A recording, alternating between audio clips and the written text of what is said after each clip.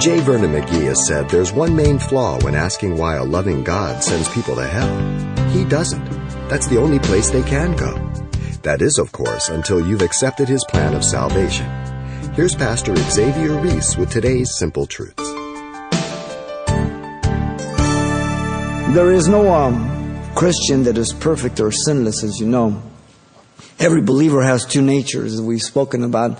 In chapter 1, James 1, 13 through 15 tells us that. So that they couldn't blame God.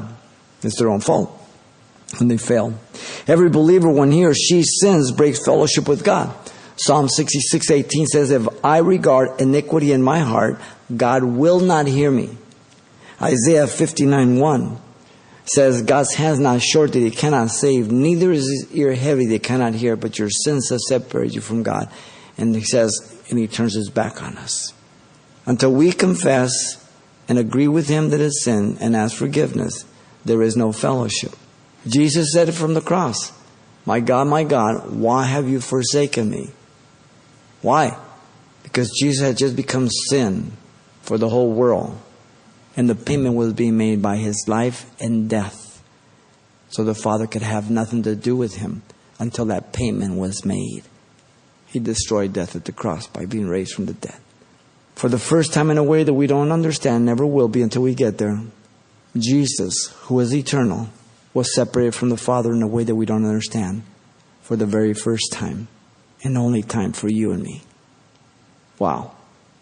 Every believer then is to come before the throne of grace to confess their sins, to maintain fellowship with God. 1 John 2:1 says, my little children, I write these things to you that you do not practice sin, but if you stumble, you fail.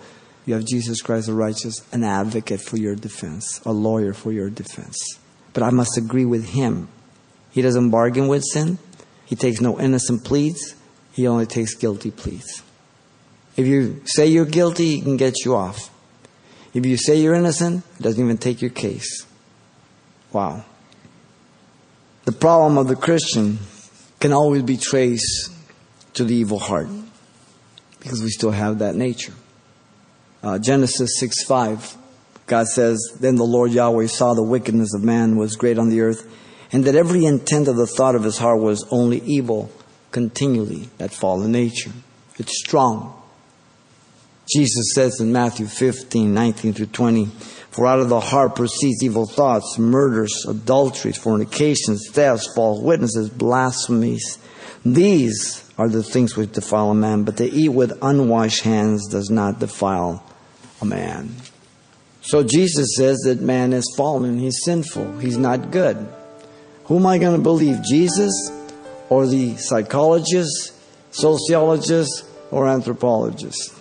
That man is good. If I really believe that man is good, then I must explain why all the evil in the world. You've been listening to Simple Truths with Pastor Xavier Reese, a daily devotional of the enriching and precious truths found in God's Word. Hear this program again by following the radio listings link at CalvaryChapelPasadena.com. The studies you hear on Simple Truths are also available on CD. Give us a call at 800-651-8352 for information on how to receive a copy. Or log on to our website for announcements about other ministries at Calvary Chapel Pasadena. It's all at CalvaryChapelPasadena.com. And join us next time for more Simple Truths.